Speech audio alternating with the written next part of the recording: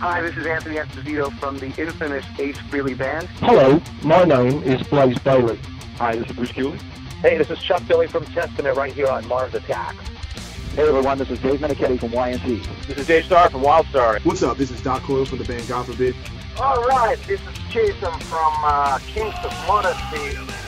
What's happening? This is Jeremy Goldberg from Age of Evil. Hey, what's up? This is Joey Z from Life of Agony. Hey, what's up? This is Mercedes from Kitty. I'm Rasmus Gruberg from New Keepers of the Water Towers.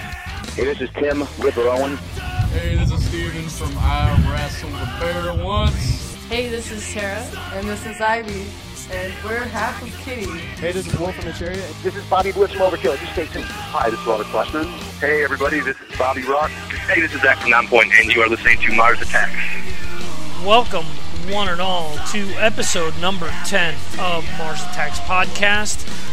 Within this episode, we will bring you an interview with Zach Broderick, guitarist of Nonpoint, who have just released an album at the beginning of this month. The name of the album is Miracle, and behind us, you'll hear Miracle playing. What I'll do is let the rest of the song play out, and then we'll jump right into the interview before coming out with more Nonpoint music. Grabbing you with both of my hands, taking you all and tearing you in half. Nowhere to go. You need a miracle, something better save you before something bad happens to you.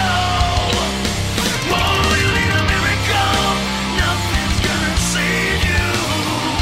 And I'll scream it from the top of the world.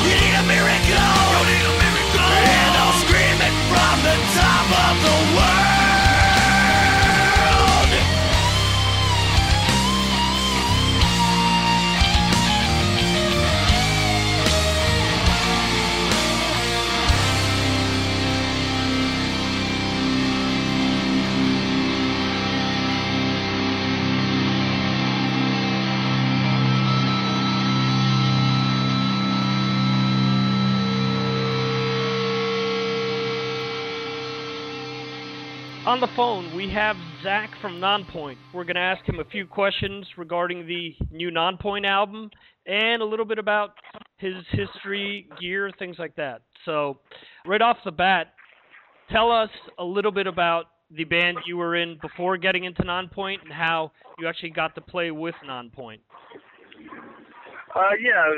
Basically, buddy of mine, named Sean from Soil, or he wasn't Soil, now he's in a band called Dirge Within.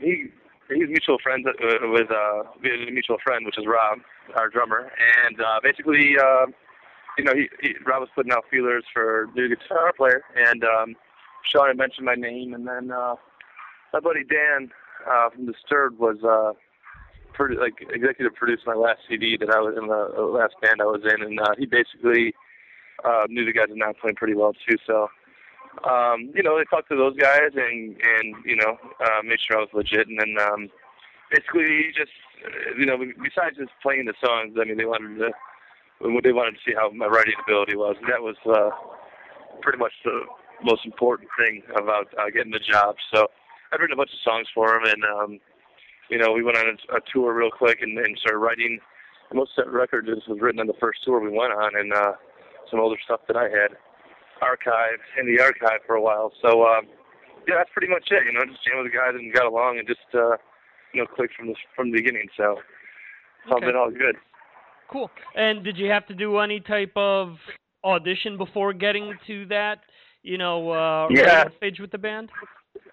Yeah, I mean, basically let's send them songs over the internet that I had recorded at home on my little home recording thing, and they came over when they were on tour. They came by my place, and I set up some drums and everything like that. We jammed, and felt good, felt right, So tried some new stuff, played some old stuff. So we did that. Yeah. Okay, so essentially they already knew that their other guitarist was either leaving or was going to be out of the band, and they were, trying you out while they were on the road? No, he had already quit. He had already left the band, yeah. Gotcha. Oh, okay, cool. Yeah. Aside from mentioning that you worked with Dan from Disturbed, obviously that means that you've had some type of, professional work behind you before joining Nonpoint with your previous band. Yeah. What else do you feel that you brought to the table from that band that helped you getting into Nonpoint? I just like to bring a lot of positivity and just, the guys tell me as much times that I've brought in like a real just fresh, kind of a new burst of energy that they needed, and there was, it's kind of a hard thing to do when you got a guitar player that you have for 10 years that's leaving the band, and then you got, we left management shortly after that, and we left management on our label. So, stay positive and just say, hey guys, let's write the best record, let's do this, just fired up and always came up with new ideas and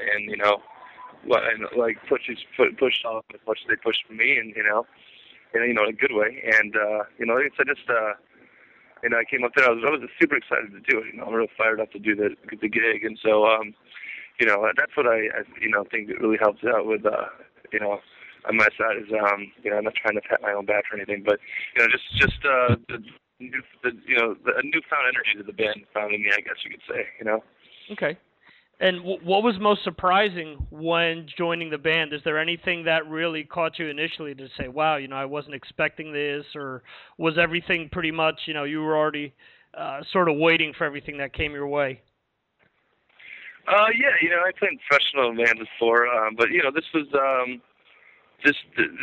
surprise, I guess you could say. The amount of friends this band had in the industry was pretty cool, and the amount of respect that Nonpoint has from, bands that are really big to really small or whatever, pretty much just it was pretty cool the way the fans embraced me and they, fellow, musicians in the industry did too, and it was a really good feeling, that was probably the most surprising, like, wow, this is, it's pretty neat that, you got a band like, Nonpoint, it's a band that's, people keep close to their heart, and you don't know how they're going to react to, I like reading reviews, like, oh, I didn't know what the new guy, but he definitely does a job and definitely, brought it to some other level and blah, blah, so, it's, I've heard nothing but good stuff, you know what I mean, so, that was a really good, surprise for me. Okay, gotcha. And there were no type of initiation when you first joined the band, no paddling or anything like that? No. Yeah, I think actually they made a rule, like, to tell the crew not to do anything goofy like that. I don't know why. I could take a joke as much as the next guy can, so I know it wouldn't bother me. But no, man, it was nothing like that. It was more just like, we need to write a great record. That was not it. So that was my hazing, was, writing a good record. There you go. That's cool. How did you guys decide on using Greg and Chad from Mudvayne to produce the album? We had a bunch of producers that we were we were looking at, and we did the tour with those guys last year, on their last record, The New Game. Right. And You going right now? Hold on a second. It's live. Yeah, they basically, I'm sorry, they just talking to me. That's all right. We did a New Game tour, those guys, and they were talking about doing some production. They were talking about they wanted to start producing some records and whatnot, and obviously those guys know a thing or two about putting out some good songs, So, and a lot of our fans are, the same. Mudman and Nonpoint fans go together they go together really good, So, right. We started just throwing some stuff on the road when we were out the last tour with those guys, and then said, let's kind of keep going with this, and I had a sit-down meeting with them, and they said they wanted to do it, and then we just said, all right, you guys are producers, and easy as that, really. I mean, really wasn't a whole lot to it, but just having a few drinks and talking about, what we wanted to achieve on this record, and basically agreeing on it, Okay, cool. And tell us a little bit more about the songwriting process. Is there one main songwriter within Nonpoint? Do you guys all bring, the goods to the table and everyone just adds their pieces to it? How does that all come about? Yeah, that's, a lot of times it'll start with a riff, and me and Ken will come up with a riff and whatnot, and a lot of times it builds off of that, and then, everybody comes up with different ideas, but, Elias does all the vocals and all the melodies and lyrics, and basically we just give him the songs, and he might make some input on what he might think it could be changed or whatnot in the song. But a lot of times it just came up with a riff or some of the stuff I had some of the stuff written years ago, so it's kind of funny to hear some of the songs actually that I just used to jam in my bedroom that are not on the record, but. Yeah, I mean that's pretty much it. It's not rocket science or anything really. It's just right. I mean sometimes I'll just come up with something. Some of the best stuff we come up with is just right on the spot, bam, right there. It's just like it's sometimes you just don't want to change it. It's like, oh, that was good, leave it, and sure. I mean I can think of a couple songs on there where I just came up with a riff literally on the second, and it was the same riff that I recorded and was on the record on Miracle right now, so. That's when you always hear, bands say, oh, it was the last song we did, and we did a song like 2 minutes, and it's our big hit song like Paranoid by Black Sabbath or something, but right. Sometimes that really is, it's not just a cliche, it's really the truth, Okay, and so actually putting like a, almost like a timetable on the writing process could take years, because obviously you had some of these riffs before coming in and recording the album, so it isn't like you're saying where you guys just sat down in a room and came up with everything in like 2 weeks. No, it was about a year. It was like a year. I think it was about a year to really get the 12 songs or 13 songs, whatever it was, that we really wanted to do. We had some more songs. We had probably like 20, 25 songs, and then random riffs and stuff like that, but yeah, I mean, it was about a year of us in a little practice spot, just hammering it out, trying to make the best record we could. A lot of pressure on this one too. Right. You got a new label and all that good stuff. I mean, everyone wants to do the best. That's just kind of the way it goes. But we really, had to make sure that this was going to be a killer. We had a lot to prove on this one. So. Right. Yeah. Okay. And the actual recording of the album, how long did that take? That only took 3 weeks. I was up in Racine, Wisconsin, and that was that took no time at all. That was we had the songs pretty much because we had traded out the songs to Greg and Chad on the internet, and we would just send them to them back and forth. So we knew what the songs were going to really sound like, and then all the changes were pretty much made. So basically, we just basically we went in there, jammed a couple of nights when, set up the full band and jammed a couple of nights, and they just basically said, all right, let's go record this tomorrow. Started on drums, knocked those out, and then vocals always probably take the most time because those are, the vocal cords are such a finicky instrument, so, right. That was the last thing to do, and then,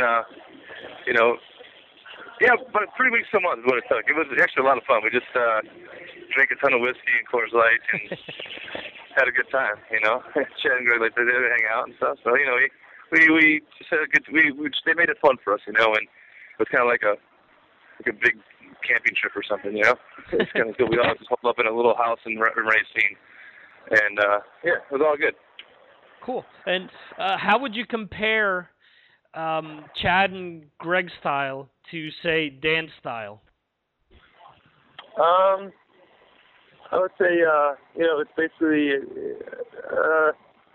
it's different styles. I mean, both people are super dedicated, you know, musicians. I mean, both of those, you know, three of those guys are extremely passionate about what they do. You know, I mean, that's one thing that's you can't take away from those guys. They really, you know, Chad and Greg would not let let us settle on anything. You know, Greg's a real perfectionist when it comes to, you know, tuning and making that riff perfect and stuff like that. And then, you know, Chad, they both came up with it. It's funny because you know, Chad would come up with great drum ideas or guitar ideas, and you know, Greg would come up with great vocal melodies too. So I mean, it really was kind of cool how they those two just worked so great together. You know, they're awesome. Yeah. Okay, cool. And how did you guys decide on Miracle being the name of the album? Outside of being, you know, the first single and a song off the album, was there anything else that was, you know, thrown about and you guys just decided on Miracle, or was it something natural from the start that you guys were going to go with that title? You know, it's just a really strong word, you know, Miracle. It's a pretty, in the lyrics in the song, you can pretty much relate to any situation where you're struggling and trying to come out on top, whether it be a sport, a fight, an argument, you know, power struggle thing, whatever it may be. You know, but you're asking about why it became the record thing. Yeah, I mean, you know, the band's been through a lot of ups and downs, you know, in the last 10 years. I mean, just like any band that, you know, there's not a whole lot of bands from 2000 that are in the same genre as Nonpoint that are still around, you know. Right.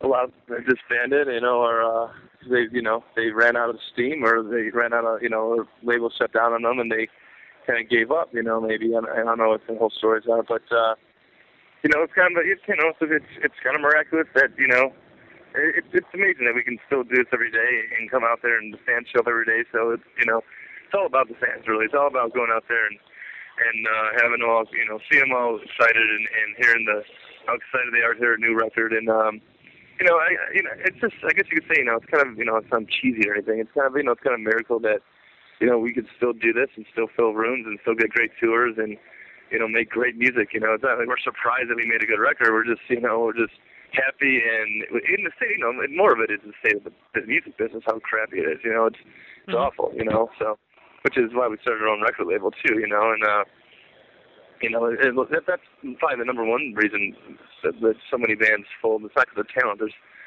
such great bands out there that just, you know, never, you know, maybe come to fruition or get signed or even get signed and they get dropped, you know, or shelved because, you know, they don't care about you. They don't care about how good your song is. They just care about whatever dollar they're going to make. And there's not much money for them to make these days, so they're going to take. And, you know, we're in the best position, I think, this band has ever been in, you know, as far as stability and whatnot. Right. Well, I think you touched on a good point there. There are a lot of bands that do put out, you know, great albums, but they don't have that break to get on, you know, a good tour to be able to bring that album to people, you know, and actually help. They don't have, like, you know, the politics of getting on the radio, however because their label sucks or whatever it may be. You know, it's like there's so many different variables, and you know, I don't think you can blame the band so much, you know, for. It's a lot more than that, but yeah. Right. I agree with you. What about shooting the video for Miracle? What was that like? Yeah, that was done like that was a last minute thing actually. We just our label, we have people that work called Rocket Science. It's in conjunction with our own label, which is 954 Records, and it's in conjunction with Sony and Red, and I don't know. I think on the back of our CD there's probably going to be about 800 different titles, but no. It's Rocket Science, Sony, Red, 954 all together. But anyway, they called us up and they said that they had, you know, there's this guy named Rage. He's done he's done a ton of big videos, big director guy, and he said, you know, we got him just for today, and you guys got to come out next week. So we said, yeah, let's do it, you know. And, you know, he had the idea of, you know, let's get some hot girls and have them beat the hell out of each other and stuff like that. So that's pretty much it. It was fun to shoot it. You know, we got our solo parts out of the way, each person, and then we went and watched girls, you know, get sweaty and punch each other in little short shorts. So it was really fun. I mean, that's pretty much it. It was a good time. So there was a real sense of emergency on the part of the band to actually get their parts out of the way to actually focus on the good stuff. Right, exactly. that was the first thing of importance. Yeah, right. Was this the first video that you shot? With Nonpoint, yeah. Okay. It's the first video Nonpoint's done since Alive and Kicking, which has been about, like 4 years ago, I think. I'm not sure, yeah. Okay. So, it's good to have a video out again. It just came out on MTV last week, which was really cool. Oh, that's cool. My bass player said he saw it. We were on the tour bus, and he didn't wake anybody up. So Ken just watched it and had a good time by himself watching it. But that's it. You can wake me up next time it's on. But we actually just hosted Headbangers Ball on MTV too, so I have my TiVo ready for that one. Cool. And it'll be on there again. Yeah. Cool. Very cool. Yeah. As far as gear is concerned, what are you currently playing? I proudly play EVH amps, heads, the heads in the cabinets. They're made by Eddie Van Halen. They're not made by PV. Everybody has that. They think that 5150 is still PV. You know, that's PV. You know, but these are a new line that he made, and they're the best amps I've ever played in the world. And they don't pay me to say that. I just love them. You know, and right. They're great. I'm playing those right now. I'm playing. Currently, I'm working on a signature Jackson right now, and I'm trying to get some new ideas on.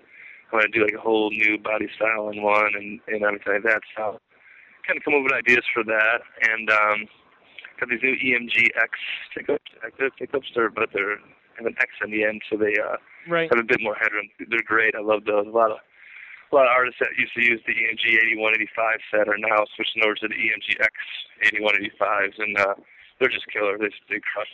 They're awesome. They sound perfect with the amps and the guitars that I'm using. And right now I'm just playing I brought some old Gibsons on the road, and Mike from Stain was cool enough, the guitar player Mike Mushax was gave me one of his new signature PRS baritones that I'm currently playing for the lower tune stuff, like Bullet with a Name on it, and anything off of To the Pain, that record.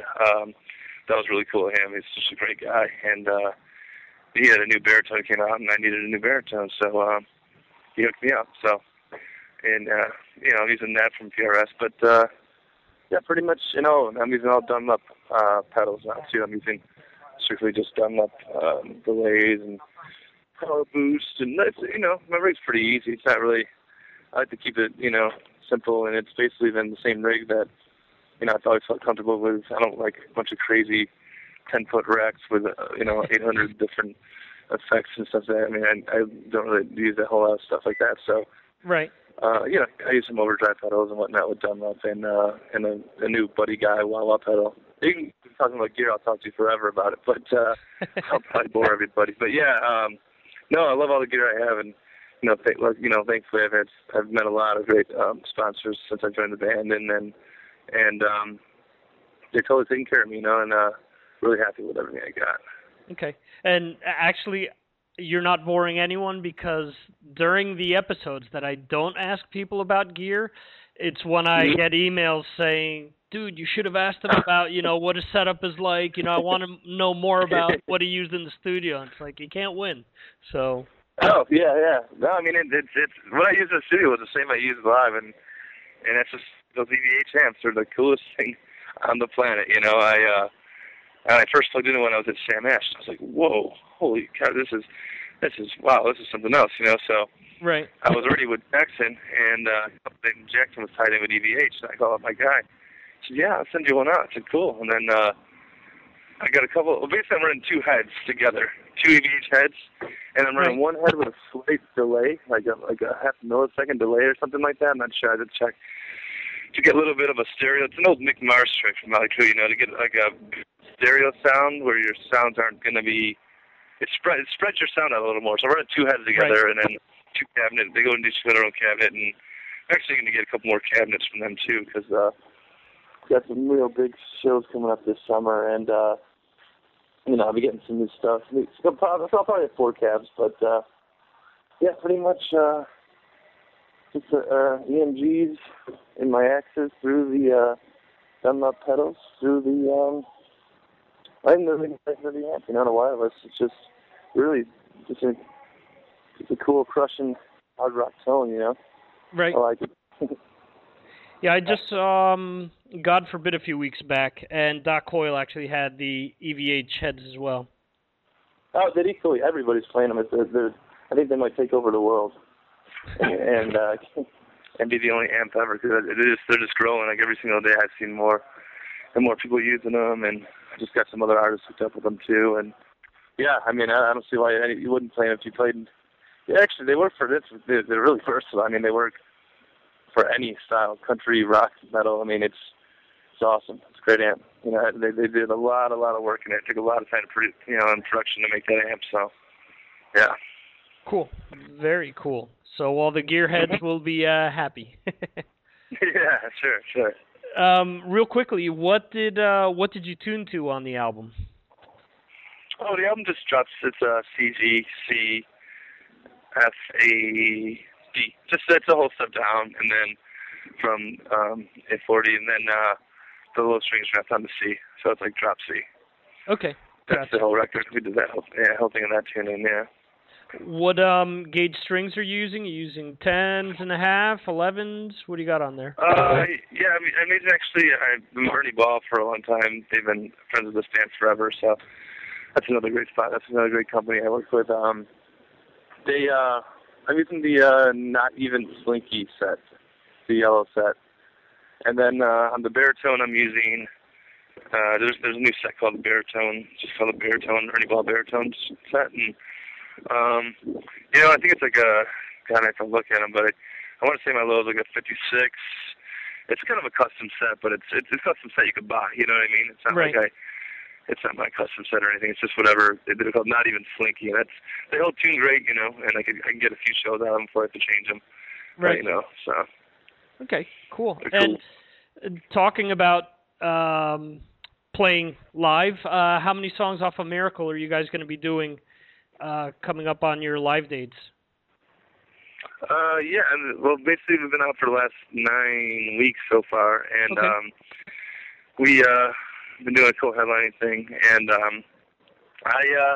we played 2 songs off of this for this to warm up the crowd. Of course, played Miracle, and then rotating another, a couple other songs in there. But I think once the record comes out, we'll probably play, we want to do 3 songs off of it, and then, the band's got such a long catalog that we have to, try and get a little bit from each record in there, because everybody has their favorite record, so. Right. The fans, that is, so, you always get an email, why didn't you guys play this song, that song, this song? So we try to, make them happy as we can, but, yeah, we're doing 2 right now, and we'll probably be doing 3 once the record comes out. People get a little more familiar with the songs, and, I know when I'm as a fan of bands, I love seeing them play, a few new songs at the record, and some bands just play 1 or 2, and I think 3 is a good amount at least, Okay. And the album... Especially the way we tour, too. Oh, I'm sorry, I cut you off there for a second. Oh, no, so I was just saying, especially the way we tour and the amount of touring we do, that we hit so many markets at the same time, And we're definitely conscious of that, too. We know how many times we played this whatever town it was in a year, so we want to, change the setup a little bit, Right, I gotcha. Yeah. And is there any place that you haven't played yet where you'd like to play? Yeah, we're playing the Download Festival in oh, cool. the UK. That's been a dream of mine since I was a little kid, watching a bunch of bands play over there when I was little. But yeah, we're doing that show this year, which should be pretty insane. We're doing Rock of the Range. That'll be really cool. Some other stuff that I don't think I can say yet, but it's going to be really big, really badass. Yeah. Okay. Don't want to get you into any trouble, so. No, no big deal. Yeah, that's one of the most common things that come up. Yeah, we have something on the horizon, but I can't tell you what. So happens all the time. No problem at all. But soon, if you go to myspace.com/Nonpoint, okay, or Nonpoint on Facebook, you'll see it soon. It'll be soon. Okay, cool. And the album actually comes out in a few weeks. When it's out, I'm assuming that it'll be out on iTunes, Best Buy, and all of the usual places. Yep, it'll be all the places. Amazon. You can pre-order off of Amazon right now, or you can pre-order on iTunes too. Best Buys. When we get CDs, we got good distribution, so it'll be out there. And of course, if you just want to get a digital copy, you can just click on a button and get it, no problem too. Cool, very cool. But the packaging is really cool, though, so I kind of encourage check out the packaging. It's pretty neat. It's kind of an innovational thing that our label's doing. It's kind of it's like a little 3D kind of thing going on. It's pretty neat. It's not like 3D glass; it's more three-dimensional actual packaging. So it's pretty cool. So check out the CD if you are inclined. You drain it, trust, you break it, you break it up. So where does that leave me? Hope I miss it. What is it? I lost it all. So where does that leave me? Everything I lost, every choice I made, 100 times I've told you, 1,000,000 miles away, strangling the hole. You took it all away. Beg me for forgiveness or give it all away. I'm going crazy because you made me. I'm going crazy. Why won't you save me? Can't for nothing. There you go, a little Nonpoint with Crazy. I want to thank Zach for coming on the show, and also want to thank Kim from 60 Cycle Media for setting everything up. If you're into Mudvayne, if you're into Slipknot, some of the more modern metal acts or modern hard rock acts that are popular at the moment, I would definitely check out this Nonpoint album. It is very much along the lines of a lot of these acts, and I think you can definitely notice the influence that both Chad and Greg from Mudvayne had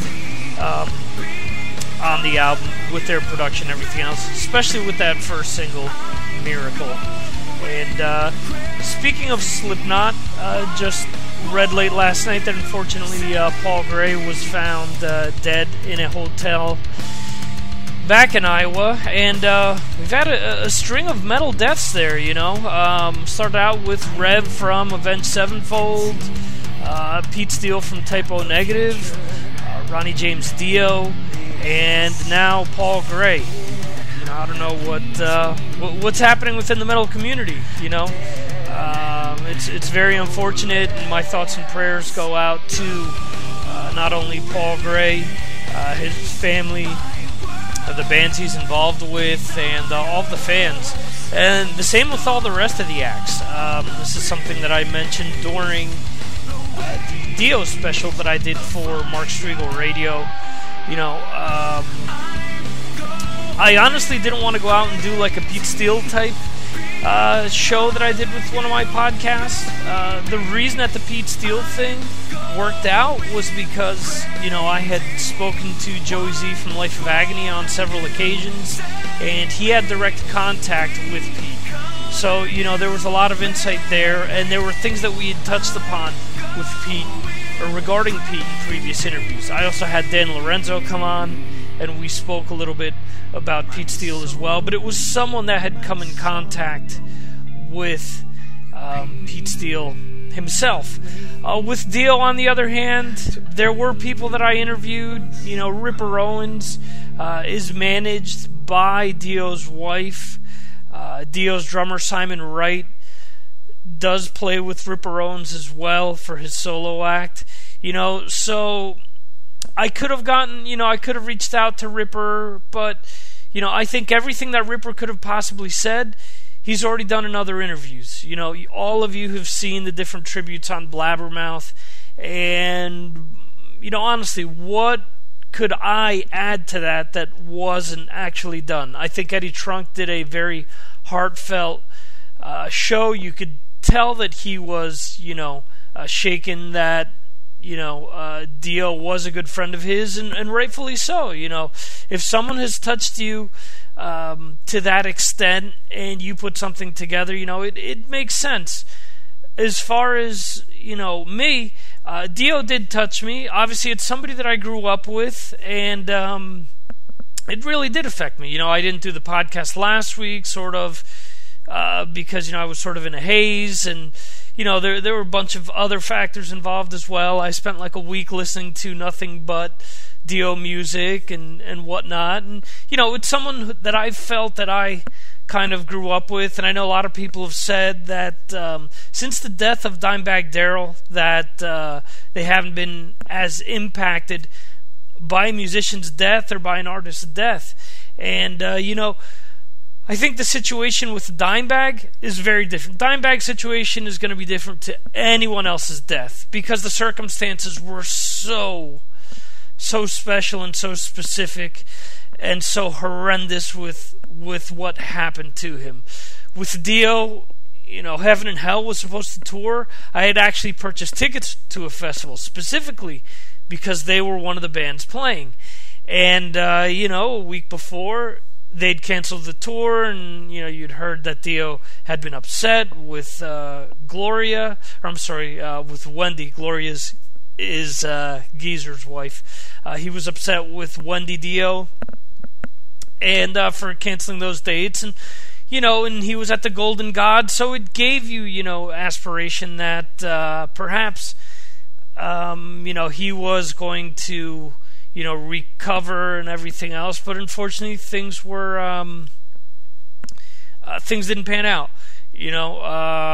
What we have to do is just keep his memory alive with his music, and that will live on forever. He's obviously one of the most influential singers in not only hard rock and metal, but in all music in general. You have to realize that how many of his songs, are on classic rock radio on a daily basis. How many of his songs, have been used, in commercials or things like that.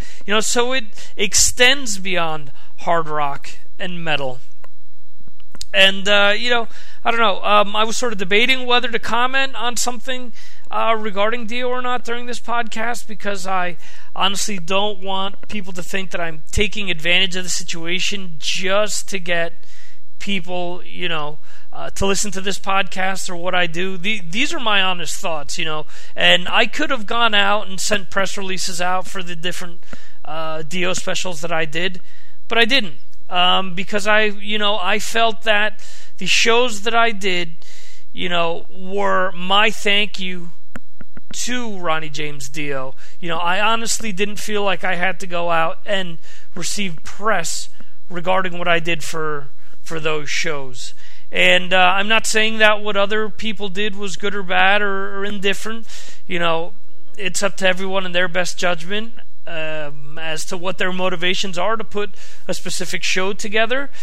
Clearly, I didn't feel, right with doing, again, something that I did similar with the Pete Steele tribute show.